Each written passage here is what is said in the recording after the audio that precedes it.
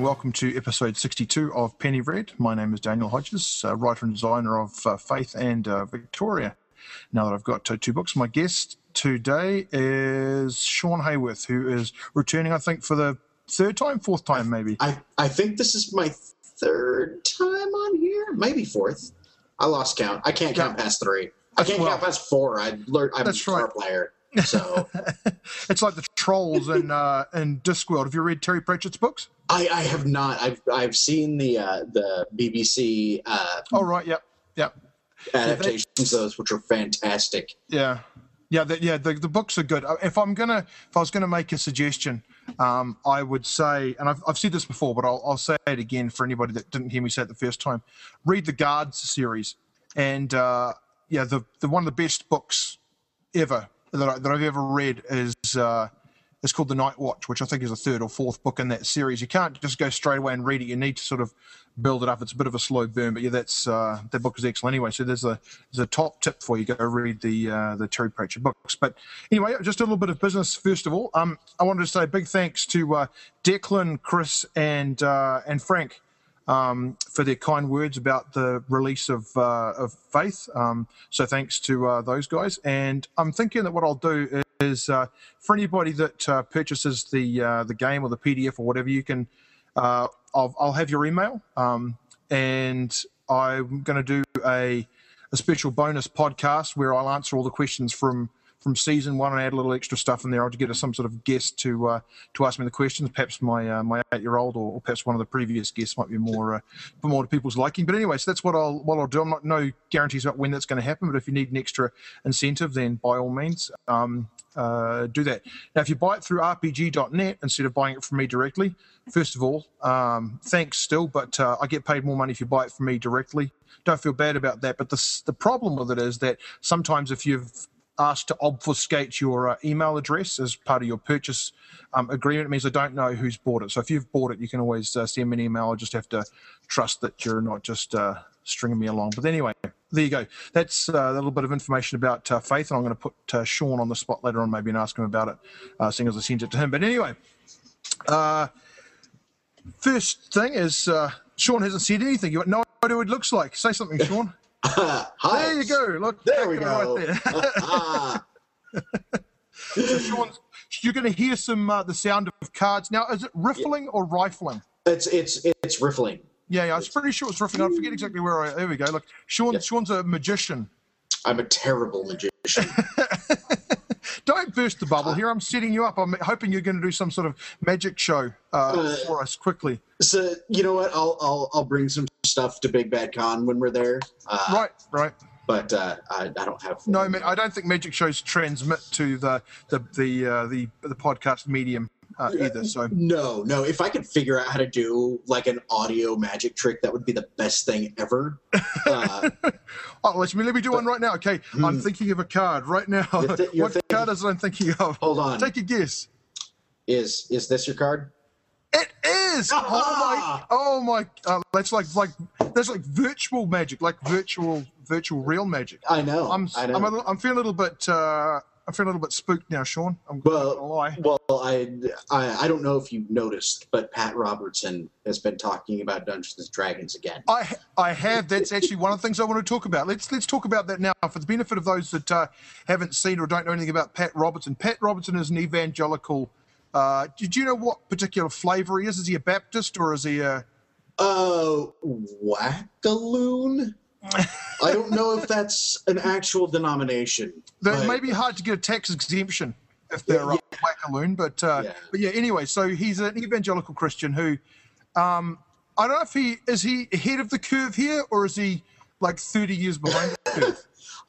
You know what I think his problem is that he's irrelevant. I mean, of course he like all of his money is made on this idea that everything that isn't the Bible is automatically the work of the devil.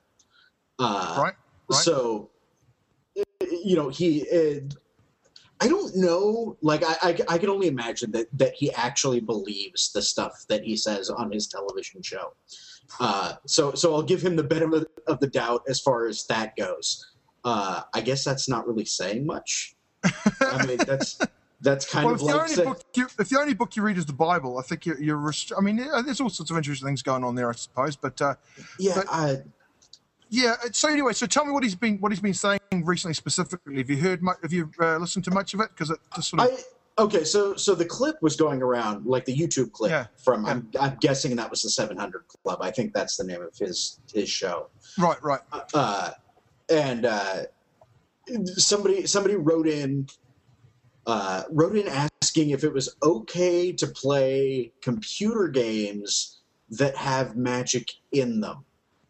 Right. I'm guessing that there's a this is like shooting fish in a barrel. I'm guessing there's a Christian out there who likes playing Skyrim.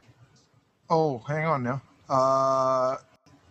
Okay, sure. Let's go with that for a moment. It seems unlikely, but sure. I know. Let's run with it. Let's run with it now. One of the best-selling games of all times. Certainly, somebody in the majority of America is playing that game. Right. So yeah, that's the question. To which the rational answer is, because it's a game and not real. But the answer that this man gives is something along the lines of, well, I don't know, but isn't it better to just run away from things that might be evil just in case? I mean, there used to be this game a long time ago called Dungeons and Dragons, and it literally ruined people's lives. Right. I don't even think I'm paraphrasing there. I think that's a verbatim quote. Yeah, we're into Patricia Pulling territory there, aren't we? Like, what is it? Bothered about Dungeons and Dragons? Bad was that what she was? Yeah, or was it bothered about Dungeons and Dragons or Mothers Against Dungeons and Dragons? Well, I don't know. Something like that. But bothered about Dungeons and Dragons is so like, I'm just kind of, I'm just bothered about it. Like I'm not really mad. It's just sort of bothering me a little bit right now. It's not making me angry. I just don't get it. Like, why would you push the little metal guys around? I don't get it. Yeah. It's just, it's just bothering me. Yeah. So do you think he just like clicked into? I mean, I don't know if Pat Robertson was against Dungeons and Dragons 30 years ago. I have to assume so because it was sort of like pretty hot to be against that back in the day. But it just seemed like he sort of rolled out. He was just like, I don't even know what's a computer. Like there's a mouse, there are mice running around, and there's a screen, and there are little curtains on the side. I'm not sure about that.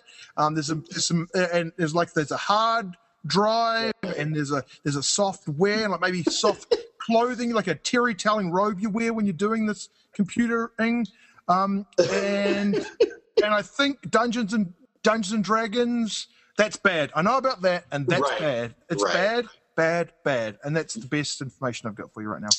Yeah, it's like I think it made the rounds because it's amusing. Like this is the BS that the gaming community dealt with back in the 1980s. Yeah, and much like the rest of the Satanism scare of the 1980s, it passed because people only stay crazy for so long about that stuff apparently, but.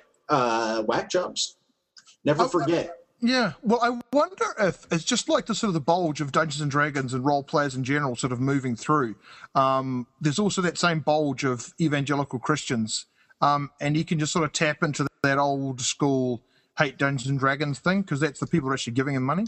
Yeah, probably. I mean, it's just, I don't get it. I don't get it. Well, no, I do get it. I do get it. I get that old people get set in their ways and don't change. So if it was evil 20 years ago, then it's evil today. Of course. So there's no if about it. What's that? There's no if about it. I mean, no. Exactly. So other big news this week, apart from the hardcover of Faith got into my hot little hands. I was reading a bit about Luke Crane's new game and being the world's largest fanboy. I'm glad you say it and I didn't have to own up to it myself this time. That's what I remember.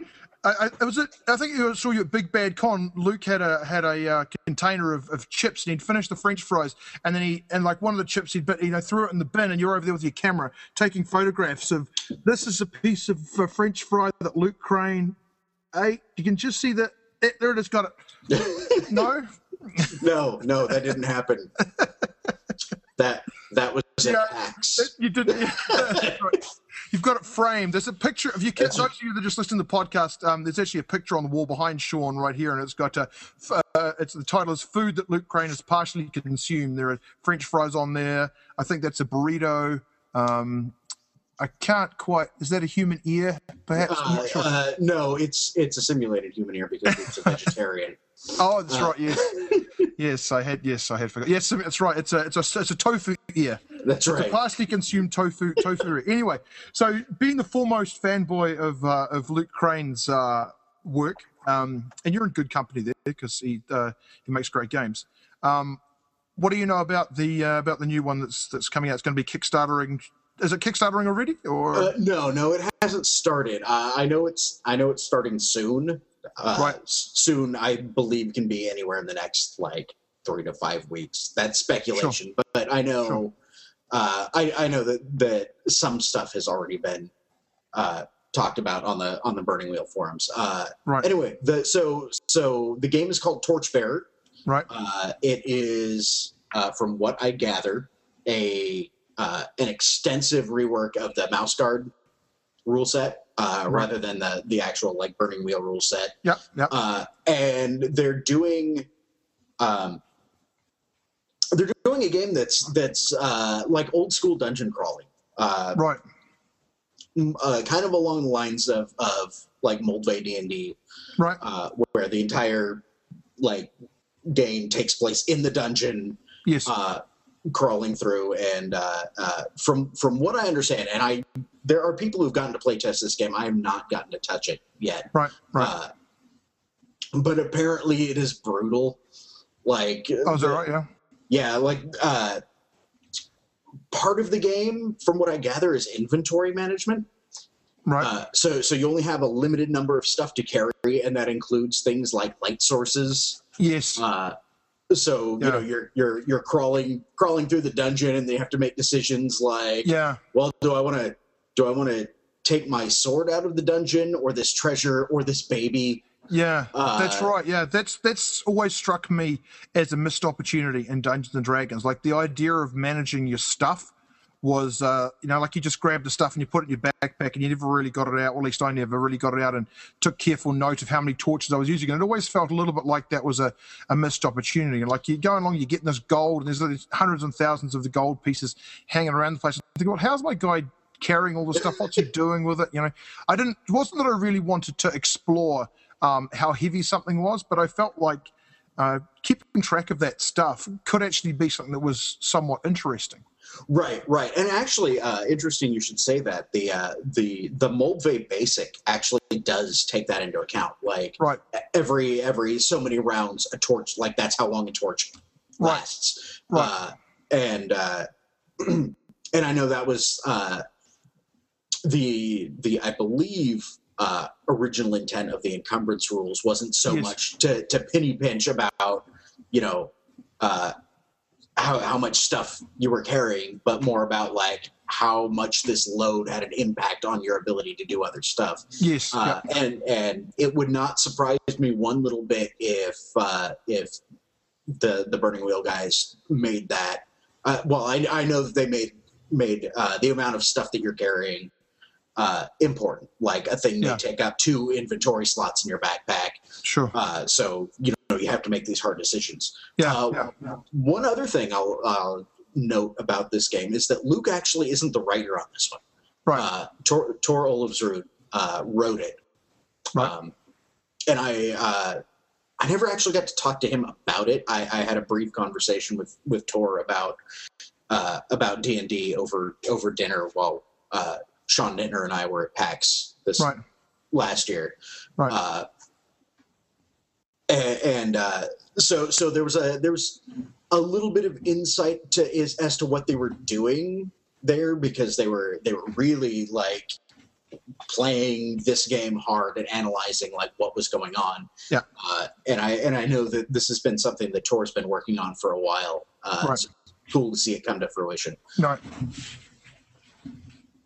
And aside from that, Luke, I think just today released that it's going to be $35 for the book or $15 for the PDF.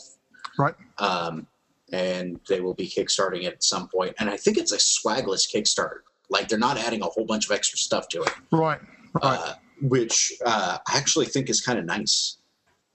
Yeah, it's often difficult to troll through that and figure out what, like, do I want to do this or do I want to do that? And I think it's great having the stuff there.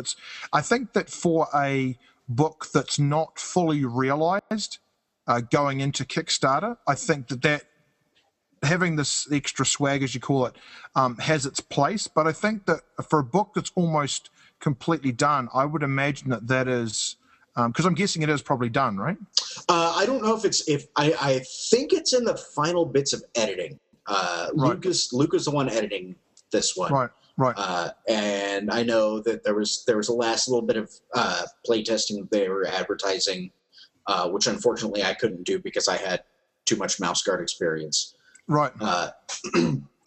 But yeah, I'm pretty sure it is in the last little bit of fine tuning. Right. And like all things Burning Wheel, we don't have like solid release dates yet. Right. I think they're hoping to get it out for Gen Con. Right. Sure. So it should be like we said, the Kickstarter should be coming up soon, and then right. Yeah. I'm excited. As soon as Luke said, "Hey, we're coming out with something new," I immediately grabbed my wallet. So that's right. I've got another partially consumed tofu ear for you. I know. Going cheap. Yeah. So keep an eye out for that. And I was also, if you've got any money left over after supporting any number of the Kickstarter things there are going on at the moment, also. With Faith coming out, I'm sure you're all saving your pocket money for that. I saw something on there for Cthulhu as well. So I meant to make a note of what the Cthulhu thing was. But if you go to Kickstarter, look for Cthulhu. There's probably not too many things out there about that. And there's another sort of a collection of adventures, if you like, that are available as part of a Kickstarter. I mean, it looks like it's going to fun, but that was the one thing that I plucked out of Kickstarter this week that you guys might like to have a look at. But anyway, moving along. Today's topic, I suppose, if there is such a thing, I'm sure we'll diverge from time to time. Is I was on RPG.net and there was an article or a thread that was started by a chap or woman, perhaps, called Laser Star Dragon. So if you go to rpg.net and look up Laser Star Dragon, you probably be able to find the threads that they've started. But they drew attention to an article, and it sort of dovetailed with something that I was thinking about over the last little bit, thinking about where Faith sort of fits into the types of games that there are. And I came across this this post, like I say, by Laser Star Dragon, and it's an article from the Steve Jackson Games magazine Pyramid, issue number 2 from July and August 1993. And if you have a look online and you're patient, you should be able to find a copy of that. The one I saw is actually on the Steve Jackson website, so you're not going to be doing anything bad by looking it up, although you can, just in the interests of doing Steve Jackson Steve Jackson doesn't need any favors from me, but just in case, you can buy all these back issues as well, the full. But anyway, this excerpt was from there. And anyway, it was what is role playing going to be like in 20 years' time? Now, this article was, as I say, was written in 1993, so we've jumped the gun by probably 2 or 3 months, because it was July, August, but it's close enough, I think, that we can take the liberty of checking out how they got on. So I'm not sure whether you remember this article, Sean. I'm going to guess not. I have not seen this. I fail. I'm a terrible guest. That's terrible. So anyway, the article was, and actually it's just as well, because I'm interested to see what your reactions are, because I've had a chance to digest it and sort of mull it over. But anyway, Steve Jackson asked a bunch of guys, and he was one of those guys. So the Steve Jackson, Mike Pondsmith is one of them, Eric Wojcik, I don't know, the J's probably silent. Anyway, the Amber Diceless guy, Lloyd Blankenship, Michael Stackpole, and there's a game company who is now defunct, who they asked as well, I guess, because they figured that obviously everything's going to be more about computers. But anyway, I will go through it a little bit at a time here, and then we can sort of comment on it. Then we'll talk about what we think is going to happen in 20 years to role-playing. So anyway, Steve Jackson was the first one up, and he said that he thought the future was all about internationalism. So his sort of, I think they wrote like 200 words each or something like that. But anyway, his thing was, we're going to be playing games from all over the world. Sort of, he says the gaming started off in America, and one of the ridiculous claims he makes in it. Sorry, Steve. I'm going to assume that this was tongue-in-cheek, but he said that by the end of 1994, every role player will have played a game from France translated into English. Now, I don't know if I know of a French role-playing game that's been translated into English, and I don't. Do you know any? Like, what's your? I cannot think of one. I meant to search it up. So now that Google's got this fascinating feature where you can type away. Go, Sean, do it. Look, it's going to make. I'm looking it up right now. You're on it. I've got my best men working on it right now. Anyway, so Steve Jackson said stuff's going to happen. We're going to be playing international games, and that international flavor is going to translate into the different types of gameplay. Now, he wrote that, he says, from when he was in Brazil, and he was talking about probably according to him, one of the 10 biggest role-playing conventions in the world. Apparently it's been held in Sao Paulo, and 3,000 people had signed up on the first day he was there. This is 20 years ago, so I don't know quite how that translates to how many people there are overall, but yeah, that's a pretty big convention. I never even sort of considered what conventions might be like elsewhere in the world. I don't speak Portuguese. I can hablo Espanol or Castellano un poco, but that's about as far as I could get. So I don't know if I'd be able to do much with it. Anyway, the gist of his thing was international. We're going to be playing games from all over the world, and that's going to inform the way that we play games. So there's nothing really sort of revolutionary about that idea. How true is that? Go ahead. No. All right. So I think we're starting to see that. I think we're just now starting to see that, at least in bigger ways. Right. As we were talking about Kickstarter just a little while ago, I spent a ridiculous amount of money on a game called Tenra Bansho Zero. Right.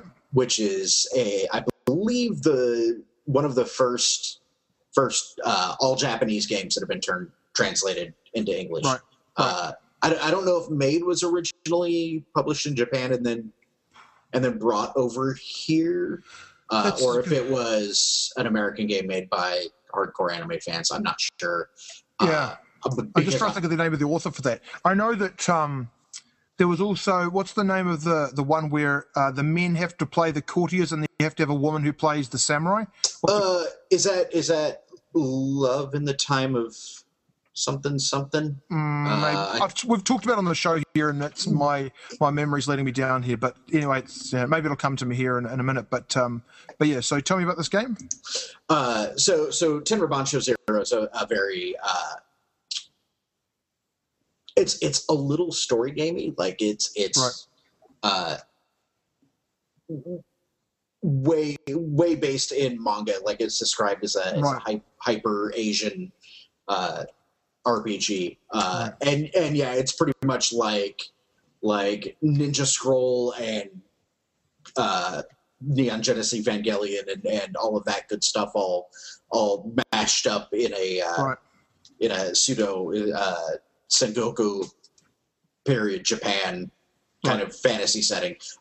It's really cool, and I spent a lot of money on it because I'm a nerd. But I know that the dude who translated it spent like 6 years translating this game from Japanese. Yeah. And once they did, like, it turns out that it does a lot of stuff. I think it came out in like 1996 or 97. Okay. And it does a lot of stuff that some American designs like Burning Wheel were doing similar things, 10 years later. Right. Completely like what is that? Yeah, that's parallel evolution, right? In a Exactly. gaming sense. That idea of the aardvark and the anteater and the echidna, like three different sort of animals all doing exactly the same thing. And I guess that sort of like there's no there's nothing new. How does it go? There's nothing new under the sun, something or other. I forget exactly how the quote goes, but yeah. There are only so many ways to skin a cat. Also, I've heard. I haven't tried skinning a cat, but Yeah, I figured out like 3 of them. But well, it's certainly more than one. Yeah. But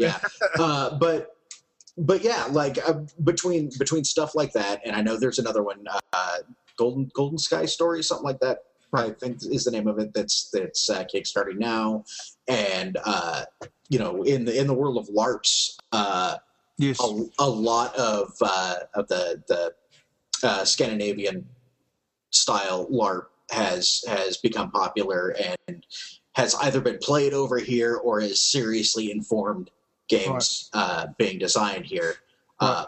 But honestly, I think that has a lot more to do with the internet now. Yeah, I think you're probably right. Just that the gathering of ideas the internet allows. I've said it a number of times previously, but just if you're a small town, the chance of talking to people that are like-minded is smaller and smaller and smaller and smaller. So, just being able to have access to other people's similar likes and similar hobbies just brings people together. And I guess there's just that opportunity to talk about all that stuff. So yeah, so score one for the internet there. I think that's probably the crux of it. And Steve Jackson does go on to say that we're going to be playing games all over the world, and in 10 years, people will be able to play role-playing games online. But do you think that we play role-playing games online now?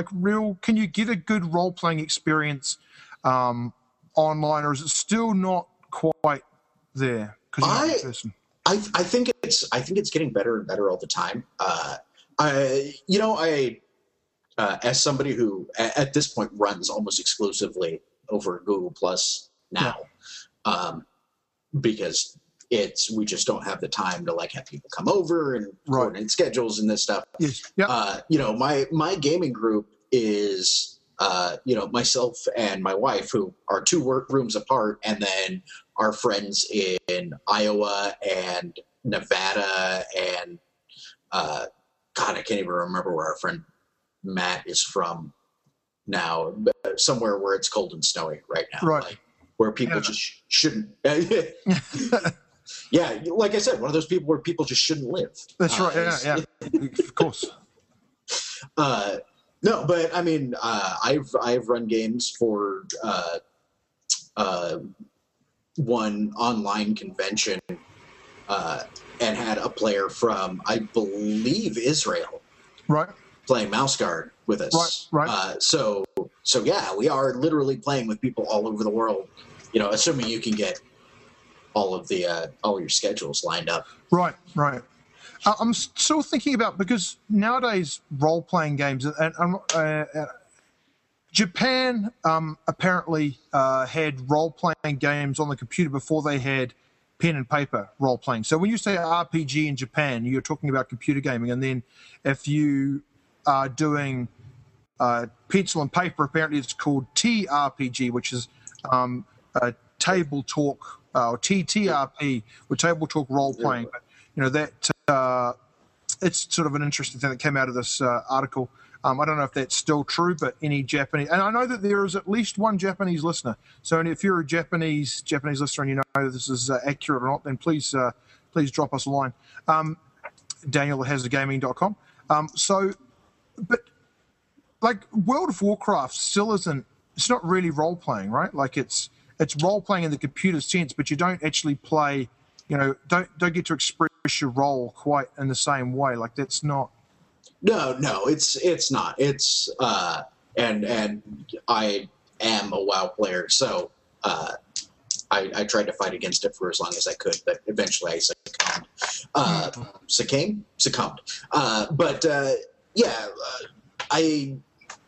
There are quote unquote RP servers, right? But I don't see how it could work. They have a very interesting backstory and a lot of lore and stuff going on that you can interact with. But yes.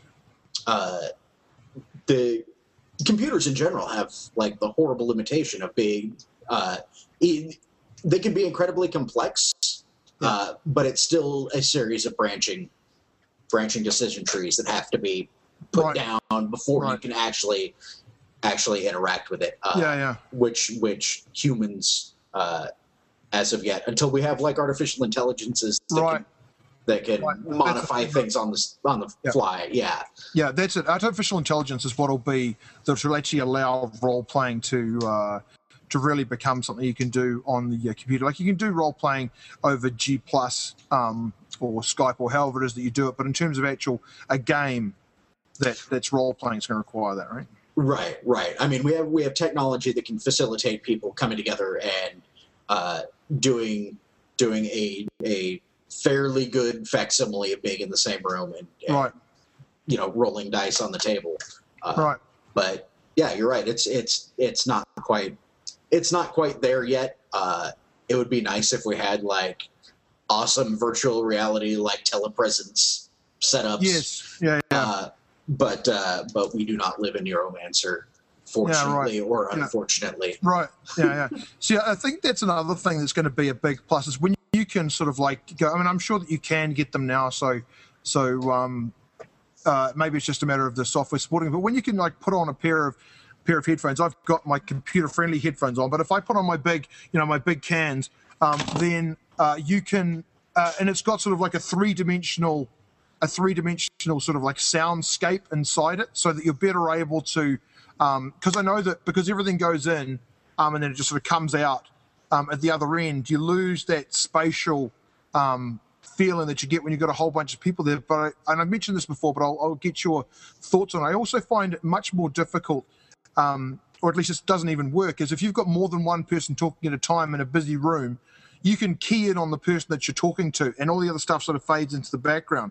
But I find that that's not the case on the computer, because first of all, the speakers and the mic will only allow so much through, so you don't quite get that same sort of feeling. You've got to be, I mean, I guess it eliminates table talk to a degree, but at the same time, some table talk I think is good, particularly if you're in a tactical sort of scenario or where you've got other things going on. If somebody's doing something and you're having a talk about the game with somebody else that's at the table, that's something that I don't think the G+ allows you. The sound's not quite there, right? Yeah, and your option, your other option for table talk is to use the chat window, which is used extensively in the games that I've been running, mostly posting links to funny pictures from. Oh, has he gone? Have I gone? He's stuck. It looks like he's about to swear. Anyway, I'm sure he'll be back. I'm sure he'll be back at any moment. But yeah. So while Sean's coming back there, you people that are listening just to the audio here, you can pretend that Sean is still here, and he's just letting me produce a monologue at the moment. Anyway, so so my headphone idea is if you're a technological whiz of he's back. I'm back. Sorry, he's back. It just booted me. That was weird.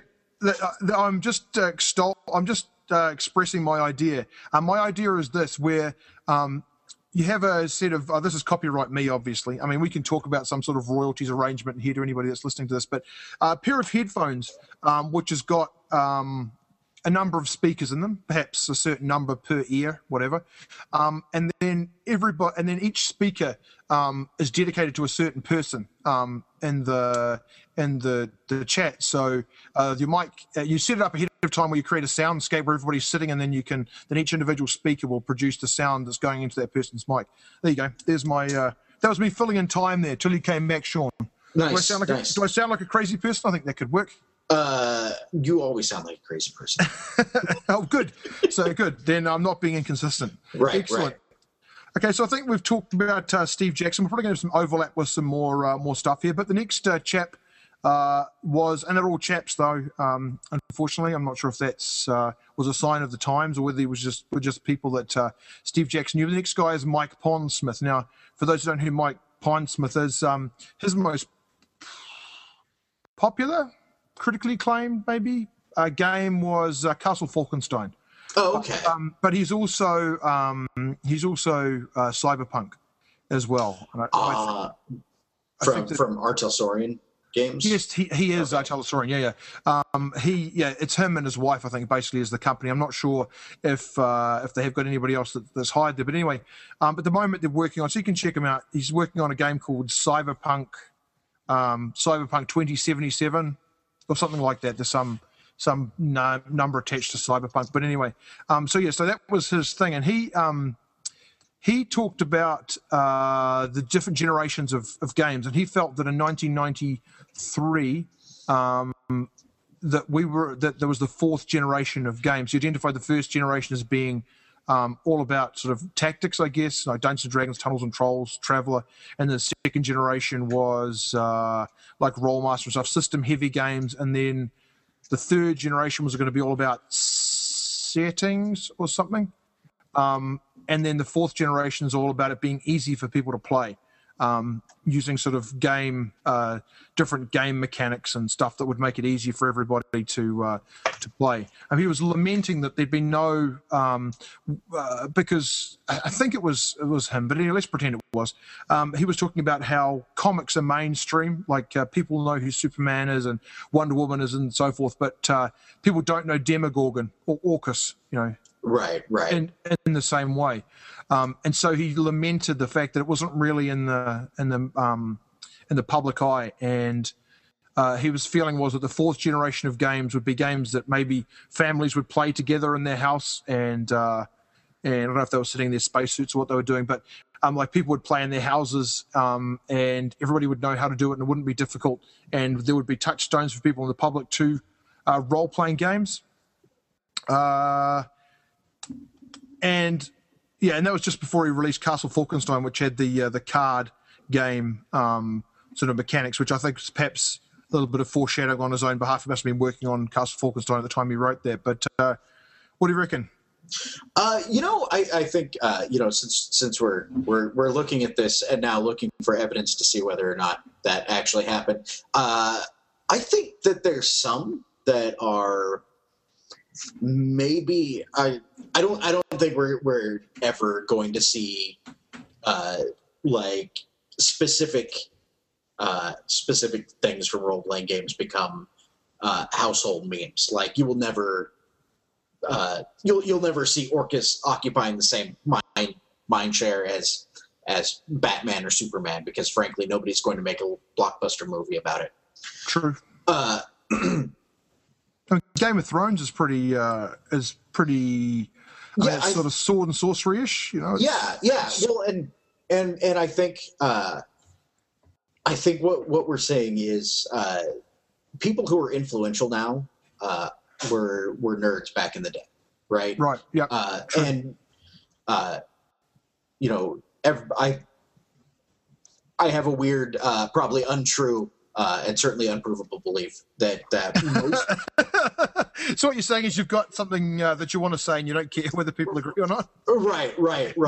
No, I think that most people, like when they were younger, were probably much more nerdy than they were as they got older. It's only those of us who refuse to put away childish things that still like this stuff. But I mean, the people that are writing screenplays in Hollywood, are the people with huge imaginations. When they were kids, and they were kids, at this point, growing up in the 70s and 80s. True. So yeah, I think a lot of those tropes and ideas are getting carried forward, and we're imparting those onto our children. I know I'm looking forward to the day when I can play games with my kid. Right. So I think to an extent, like the idea of games as something that you do with the family, role-playing games and those sort of fantasy and sci-fi things that have always been the purview of the nerdy outcast are Right. becoming more mainstream because Yeah. you know the adults are passing that down to their kids. Sure. And people are much more accepting of stuff nowadays, so it doesn't have the stigma that it used to have. Right. Yeah, I can see that for sure. Yeah, that's and that was. I mean, I hadn't read this article at the time, but that was one of the things I was thinking about when I was writing Faith, was trying to make sure it was something that anybody could pick up and play, because I think that people might like to do it, but there's still that perception that there's a whole bunch of tricky rules and stuff. Like, how am I going to go about doing this? So, you know, I wrote it with, you know, like, do this and read this and so forth. Not quite Dragonlance sort of box text style, but, you know, just sort of ideas about, you know, this is what you can do, and then take it from there. Right. And I think it's really helpful that we have things like Will Wheaton's Tabletop Show, where they play stuff. You know, they've played some more traditional RPG-ish stuff. I think they did some Savage Worlds and right, like the Dragon Age RPG, but they also did Fiasco, which is a hugely accessible game. Yes, you know, Even it's not my personal favorite game, sure, just because it's not the kind of thing that I like to do. No, right. But it's a good game. Yes. And it's something that's really easy for people who are not embroiled in the gamer jargon and the existing gamer culture to pick up and be like, oh, this isn't like running through a dungeon and swinging a sword. This is like that movie that I saw that one time. That's right. Yeah, exactly. And I think that's really good. I think that companies like Margaret Wise, who gets their entire business model is based on picking up licenses from fairly popular things. That sort of cross promotion, I think, certainly helps bring other people into the hobby, and therefore bring it more out into the mainstream. And a lot of games are starting to or at least have been issuing weird dice. So like you said, playing with household things, I can go and scavenge stuff from the old Monopoly game, right, and use those to play faster. Yeah, for sure. Okay, the next chap was Eric Wojcik. I don't know. I don't know, but it's all right, because I could not understand what it was that he was saying. He's obviously a very smart man, but it seemed to me that the central treatise of his piece was, and he wrote Amber Diceless, so he's obviously got something going for him. He starts off with a plug, but then he was talking about a player that he played with that could visualize stuff in the fourth dimension. And he was talking about tesseracts and moving walls, and some guy who was able to find his way around this tricky dungeon that he'd made. And then that was it. I didn't really. That sort of was the crux of what that was sort of like the meat of what he was saying. But if I was going to reduce it to one line, I think overall he was suggesting that that role-playing games would become things perhaps that people could learn things from. Like, you could play a role-playing game that would actually teach you something. I'm not sure whether he meant in terms of, you can learn about like Rome or something like that, or whether what he actually meant was you could use it as a way to teach storytelling or something like that. But I know that, at least for me, actually, no, go ahead. I think there's something to that. I think historically, games have always been used to teach things. Sure. There's documented evidence of like miniature war games being played in the 1870s in Germany. Right. Because they were, it was an exercise in unit tactics and moving stuff around, and they would do it was almost exactly like playing Warhammer. Right. With armies and dice, but not as expensive. No, probably not. Nothing is expensive as Warhammer, and therefore not as good. Right, exactly. But carrying that forward, I know there is a game. Once again, thank you, Kickstarter. that was successfully funded called Magicians. Right. I can't remember the gentleman's name who wrote it because I really just see things and be like, oh, want that, click the button. money. Yeah, because I'm an idiot. But you're keeping the economy afloat, Sean. That's right. You're doing your best for America. I'm making sure Kickstarter has a successful business model. Right. But yeah, the game's express purpose is to teach you Korean. Right. And of course, the thing that made me buy it was that somebody was going to hack it for Japanese as a stretch goal. There you go. Yeah. So yeah, I mean, there's a direct, like, this game is designed to teach you things. It's also going to be entertaining. Yes. You know, I remember when I was in the 5th grade, we had what was essentially a role-playing game going on for a long time as an assignment, where you would kind of manage this simulated American colonial township as an assignment, and it had all of the tropes of standard RPGs. Right. So yeah, Oregon Trail. Sort of. This was Tell actually me about like the Oregon Trail. I would like to know about this Oregon Trail. I see like memes about the Oregon Trail all over the place. People seem to always end the joke with, and then I got dysentery. But I've never played. Oh, there we go. You always beat me to it. So tell me about this Oregon Trail. It sounds like a horrible place. Well, the Oregon Trail was horrible. I never played it myself. I only caught it from the cultural, cachet that it had. But from my understanding is that it was a crude simulation of moving in a wagon heading west along, go figure, the Oregon Trail. Mm-hmm. But you would have to manage, like, you would have kids on the way, and some of them might die, or you'd be attacked by Indians, or run out of food, or that sort of thing. And there was a lot of, like, did you outfit yourself correctly at the beginning? And sometimes bad things happen on the way, and you can't control it, and it's random. And sucks to be you, Donner Party. Right. Okay. But yeah, that's pretty much Oregon Trail from what I understand. Okay, so win for Eric, or no win?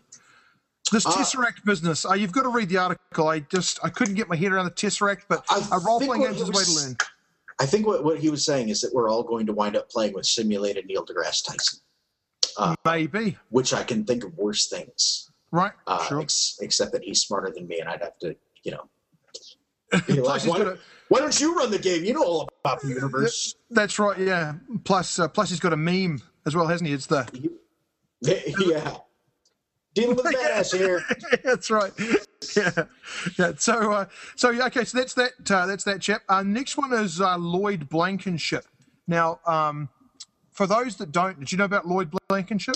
The name sounds really familiar. Yeah, he's a bit of a. I think he had a little bit of a cultural renaissance last year with the what's it called, The Social Network, the movie about Facebook. Oh, okay. Because what's the name of the fella in charge of Facebook now? Mike Zuckerberg. Mike Zuckerberg. I don't have a Facebook account. Check me out. I do not. I think I have one. But I didn't even have one and delete it. I don't have a Facebook account. Anyway, so that makes me super cool. But anyway, because I was into social media before social media was cool. That's right. Yeah, I've got a virtual moustache. Your fixed wheel bicycle is on its way. That's right. Yeah, I'm a cyber hipster. So anyway, Lloyd Blankenship. So for those that don't know, he was a hacker back in the days of phreaking, which is yeah. Which and he. So what I've that never is done they. That. No, I suppose I used to. Well, I've never done that, but the closest I got to hacking was, it used to be in New Zealand at the time. What you could do is, if you went to a public telephone box, obviously you could put money in and make a call. But what you could also do was, if the number you wanted to phone, let's say it was 6789. If you went into the phone box and picked up the phone, then if you made every digit to 10, so you'd go 4, 3, 2 and then 1, and then that would make the phone call that you wanted to make. So if you made the numbers equal 10, then you could make the phone call. So you could actually phone basically anywhere in the world if you could count to 10, right? But being an 8-year-old, who do I have to phone anywhere? So right. I didn't phone. But so you could make local calls doing that. It's called tapping the phone, which is not really the current meaning of technical. But anyway, so phreaking was like phone hacking. And so what you could do is you could take this, like it would make a noise at some frequency or other, some low frequency, I think. 2600 hertz. There you go, 2600 hertz. And then, and it would make and you could make calls anywhere in the world using some sort of blue box or something that can emit this frequency. Anyway, so he was one of the early hackers. And sorry, that was, my dog is outside playing with something and making god awful noises. I apologize. No, it's interesting. I couldn't figure out quite what that was. So anyway, so he was one of the early hackers, and what made him particularly made him high profile, I guess, is he wrote something called the Hackers Manifesto. I mean, it became called the Hackers Manifesto, but the original title was The Conscience of a Hacker or something like that. But anyway, he called the Hackers Manifesto, and it's basically a sort of an angry teenage, you don't understand me type thing. But it also struck a chord with disaffected youth that were interested in computers. And at that time, that was sort of a way to escape. So it's not all bad. But he so anyway, so how did he get involved with role playing? Well, he wrote the Cyberpunk expansion for GURPS. And then what actually happened was, because he was a known hacker, I guess there was some other thing. He had a bulletin board that talked about hacking and so forth at the time. And Secret Service busted into Steve Jackson's game in using it's like Operation Sun Devil. Well, I think Operation Sun Devil or something in 1990. And they busted in and took all of Steve Jackson's computers and basically brought Steve Jackson Games to its knees. He had to get rid of a whole bunch of staff and so because they didn't have any of their computers. 3 years later, the court case was finalized, and they found it in favor of Steve Jackson to the tune of like some number of thousands of dollars and court costs and so on and so forth. But yeah, at the time when Steve Jackson was having to go and answer these questions about these computers containing the game written by Blankenship, that this was actually real stuff. Like all the stuff that he'd got into was actually real stuff and things that people wanted to do. So they busted in on those grounds and basically just about wiped out Steve Jackson Games. But anyway, so he wrote Cyberpunk for GURPS. He didn't like convert Cyberpunk like you got GURPS, Vampire the Masquerade, so he actually wrote a whole thing. Right. Some of that. So I guess this was back in the days where people just didn't know much about computers, so they just assumed that it all could potentially be real because it was almost like magic. I mean, it still is to some people, but the majority of people are aware of what is and isn't possible. Anyway, so his thing was it's going to be all about computers. People are going to be able to play these games online. He was talking about be able to create have a computer that was the main, that was the master, and there'd be like slave computers that people could have anywhere in the world, and you could bring up maps on it, and you could have you could pass notes virtually on this, and you could reveal little pieces of the map. You could reveal little pieces of the map to various players that would line up with what it was that they could actually see as opposed to what other people could see. And basically, there was no mention of. I mean, he was talking about.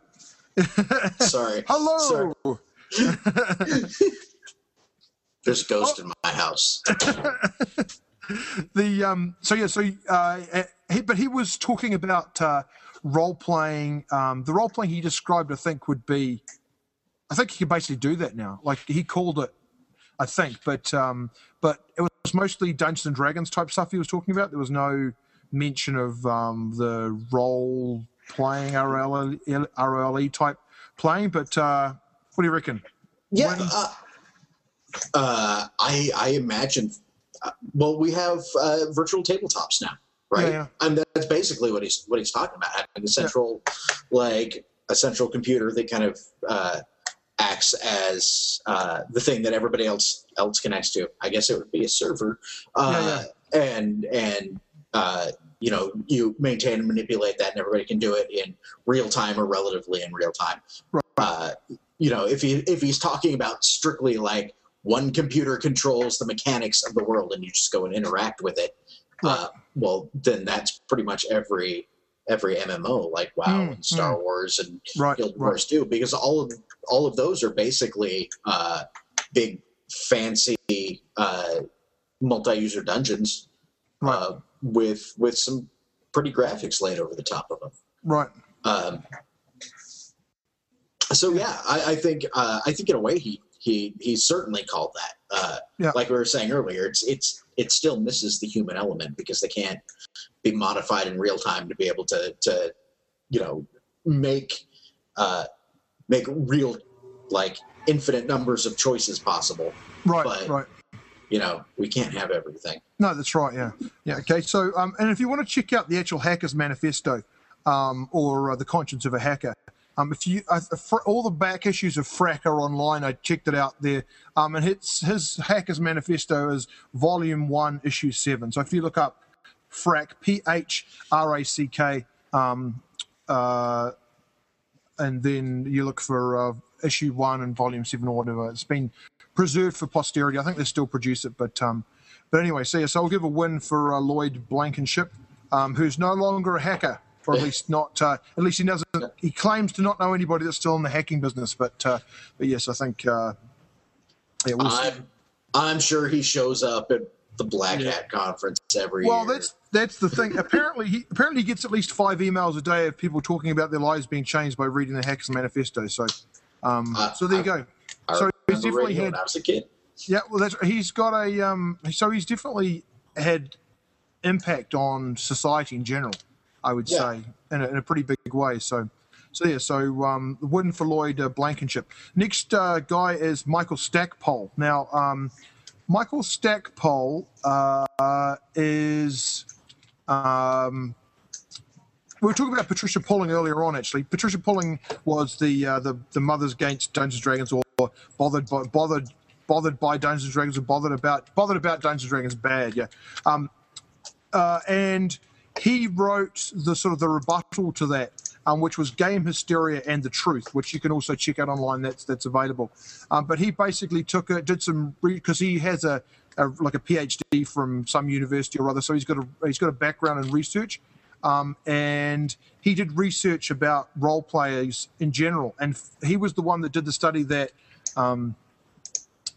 basically showed that as a subset of society, role players actually had a better grip on reality and were less violent than the populace as a whole.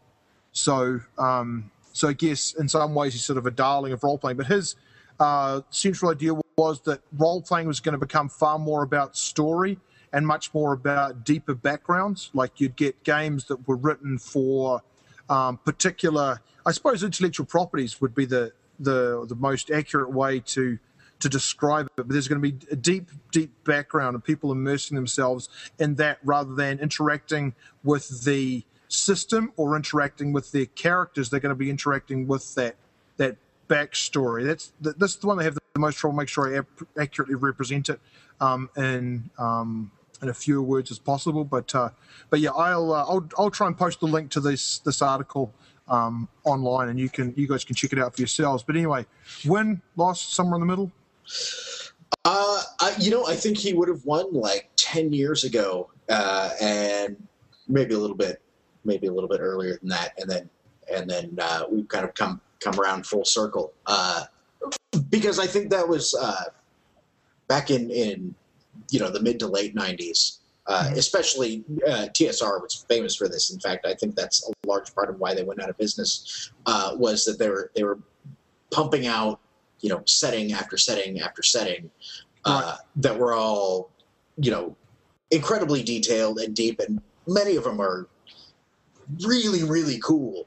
Dark Sun and Planescape are still two of my favorite role-playing settings that I haven't been able to do anything with because I don't want to play D&D Second Edition. But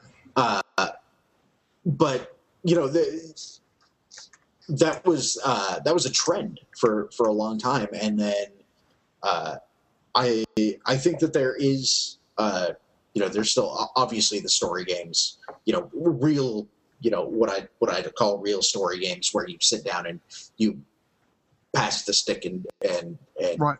tell a story. Fiascos like that. Your character backstory and stuff doesn't matter so much as like what the mechanics are telling you is going to happen. And I think that's where it came around full circle.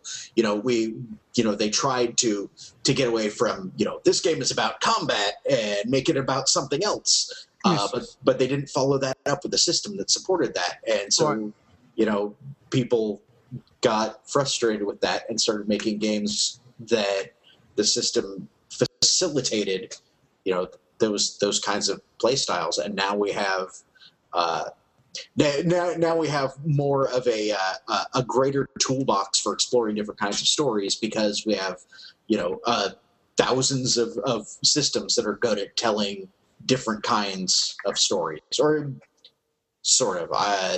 Games don't really tell stories. We tell stories about games, but the mechanics facilitate us being able to create those events that we can then, recount and see where it's kind of taken us. Right. I think he was almost there, but discounted that idea that you could make a game about more than just, how many hit dice does the orc have, and be able to be like, well, how can you incentivize this other storytelling stuff, like creating the fiction and then making that reincorporated into the mechanics, right? And which is where we're at now. All right. I was, just as an aside to that, I was reading a G+ post today by Cam Banks, who's a Margaret Weis guy, right? Yep. And he was talking about, he wasn't saying it was good or bad. He was just saying from his own experience, he finds it's hard to visualize a game that doesn't have a strong component of combat of some kind as being something he'd be into. Which is I caught a little bit of that, and I've never had the pleasure of actually meeting Cam personally. I've interacted with him online a few times, right. and I think he's a really, really good guy. He's also very, very socially conscious. Perhaps, yes, for sure. Perhaps more so than me. But I'm not. I don't intend for that to be an aspersion cast on him at all. I think he's a great guy, but I totally get what he's saying. Yeah. Where in his own life he's very conflict averse, and then it's hard to look at a role playing game and be like, hey, this game about dealing with your family drama is less appealing than the game where I shoot laser beams out of my eyes. Yeah, that's right. Yeah. And obviously there's room for both kinds of games, because both kinds of games exist, and both kinds of games have players. Right. I think to completely make stuff up off the top of my head, because I'm unqualified to say anything that is going to spew out of my gob in the next 20 seconds. But I think that when you look at fiction that contains a heavy dose of violence or the threat of violence, you're pulling at those nice little evolutionary heart strings that are universally identifiable to the human condition. Right. Sometime in the past things tried to eat us. Right. And it's a very easy easy thing to associate with, even if you don't like it in real life. Nobody likes getting punched in the face. No, sure. And frankly, punching other people in the face is only fun if it's in sport. But in a story like that's something that you can grab onto. You can understand that viscerally. It's much harder to viscerally understand your attachment to the sled or a snow globe. Right, sure. And yeah, no wonder it's not as much fun to do those. It's those kinds of things tend to be uncomfortable and yeah. Yeah. Yeah, I'm with you. Yeah, absolutely. That's the thing is I've mentioned it before, maybe even a couple of weeks ago. Yeah, in fact, Emily Care Boss and Epidai Ravishol in episode 60, we were talking about that. And yeah, I'm with you on that. I don't want to. I'm okay playing somebody who is conflicted, so long as I don't have to go through the process of discovering that conflict. Yeah.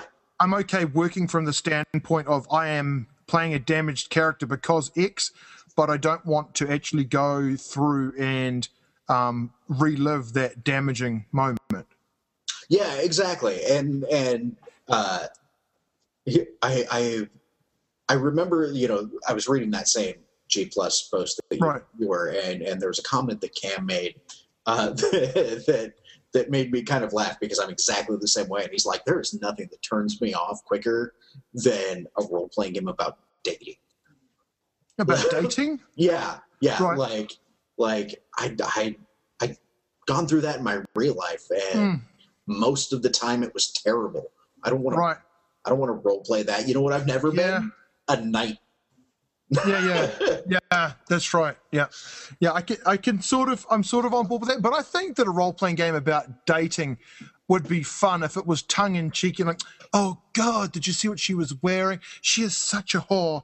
But I think that sort of well, I mean, I'm a teacher, so I deal with this all day, every day. So I get a chance to see all of this sort of going on, and I have the advantage of being able to witness these dramas that are actually real for the people that are involved in them play out sort of in front of me, and then to sort of like imagine what my own self right now would say, like, this is just crazy. Like the solution to this is X, Y, Z, but you just watch and just let it unfold because it's part of the experience. No fun having somebody over your shoulder telling you what the right thing to do is in a video game, just like in real life, right? You've got to sort of experience it for yourself. So, I mean, for myself, I wouldn't mind doing a role-playing game about dating, so long as I was not playing an adult dating, so long as I was playing like a teenager in high school.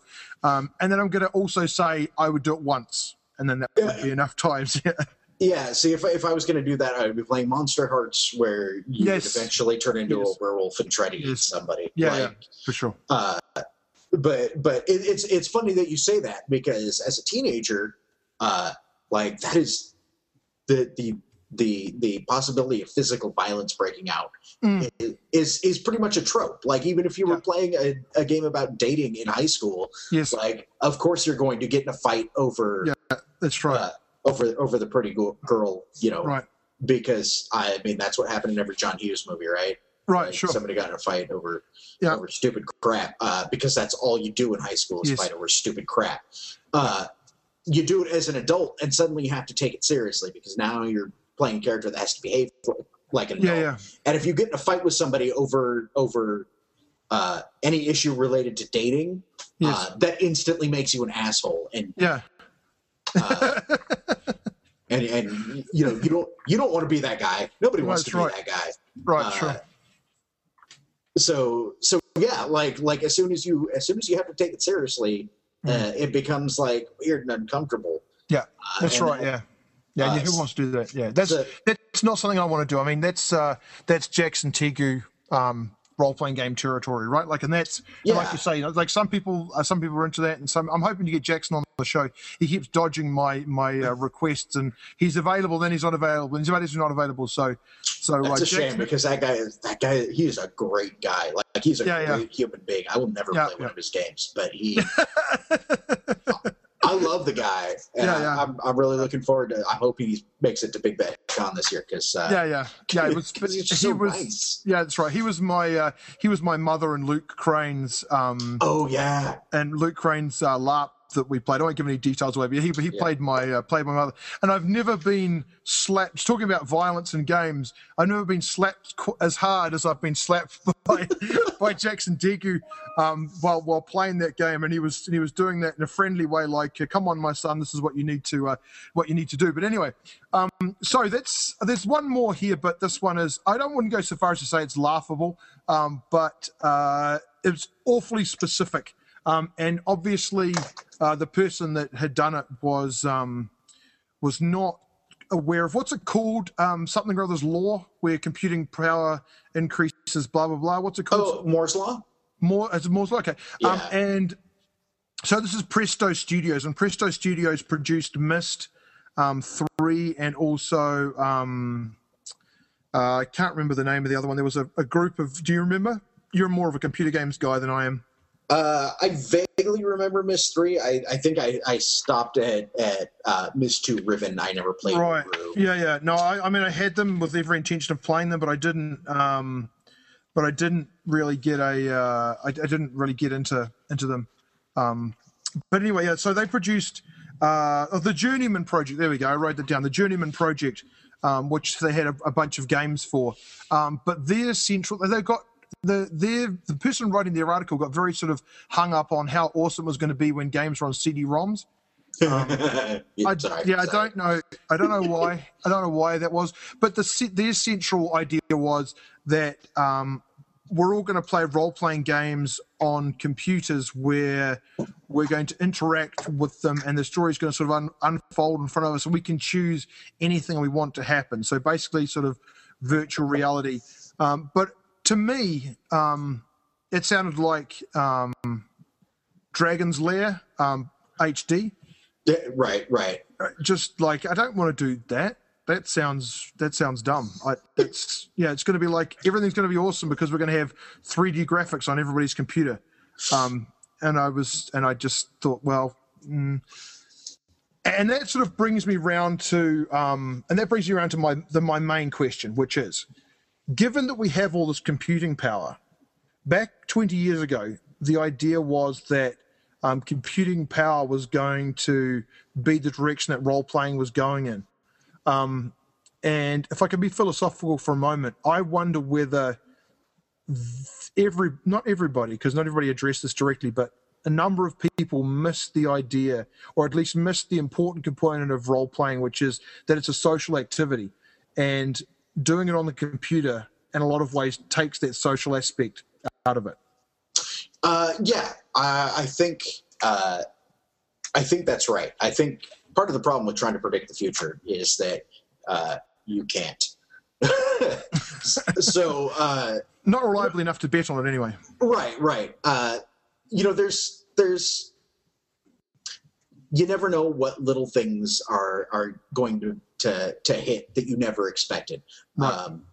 I think the idea that the computer is going to be integrated into this activity that we already do is right on. You're in Canada, I'm here in California. We're having a conversation in real time. Mm-hmm. If we were so inclined, we could pick up some dice and play a game right now. It's not ideal, and it's still new enough that people are getting used to figuring out the nuances of how it works and what's going to work for their individual groups. Back in the early 90s and late 80s, we had a very different idea of the future, an idea that is no longer relevant. And you could really see that when you look. It's funny that you have two people in that article that were writing cyberpunk games. Cyberpunk 2020, I guess. 1993 would have been 2020, and GURP Cyberpunk, which were both heavily based almost entirely on William Gibson's novels, which I love, but those novels are talking about a future that it doesn't exist. Yes, right. And will never exist. Right. Things took a very different turn in terms of society and computers and how those two things interacted. And these days, we put everything's about social media. which is really about people talking to other people. Right. People talking to massive amounts of other people and having access to tribes and communities that don't span geographic locations. They span, virtual digital places. Right. And even in those places, they're segmented out.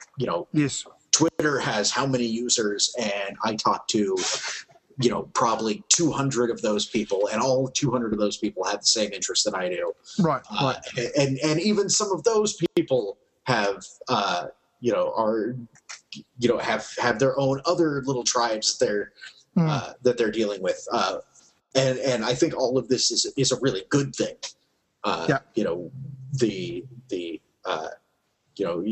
Steve Jackson was talking about internationalism, and that's this is how this stuff happens. Yes. I know that there's South American Burning Wheel players, right, because a couple of guys post on the Burning Wheel forums, and that's really cool because the people who are engaging in the online community are just a fragment of the actual number of people playing.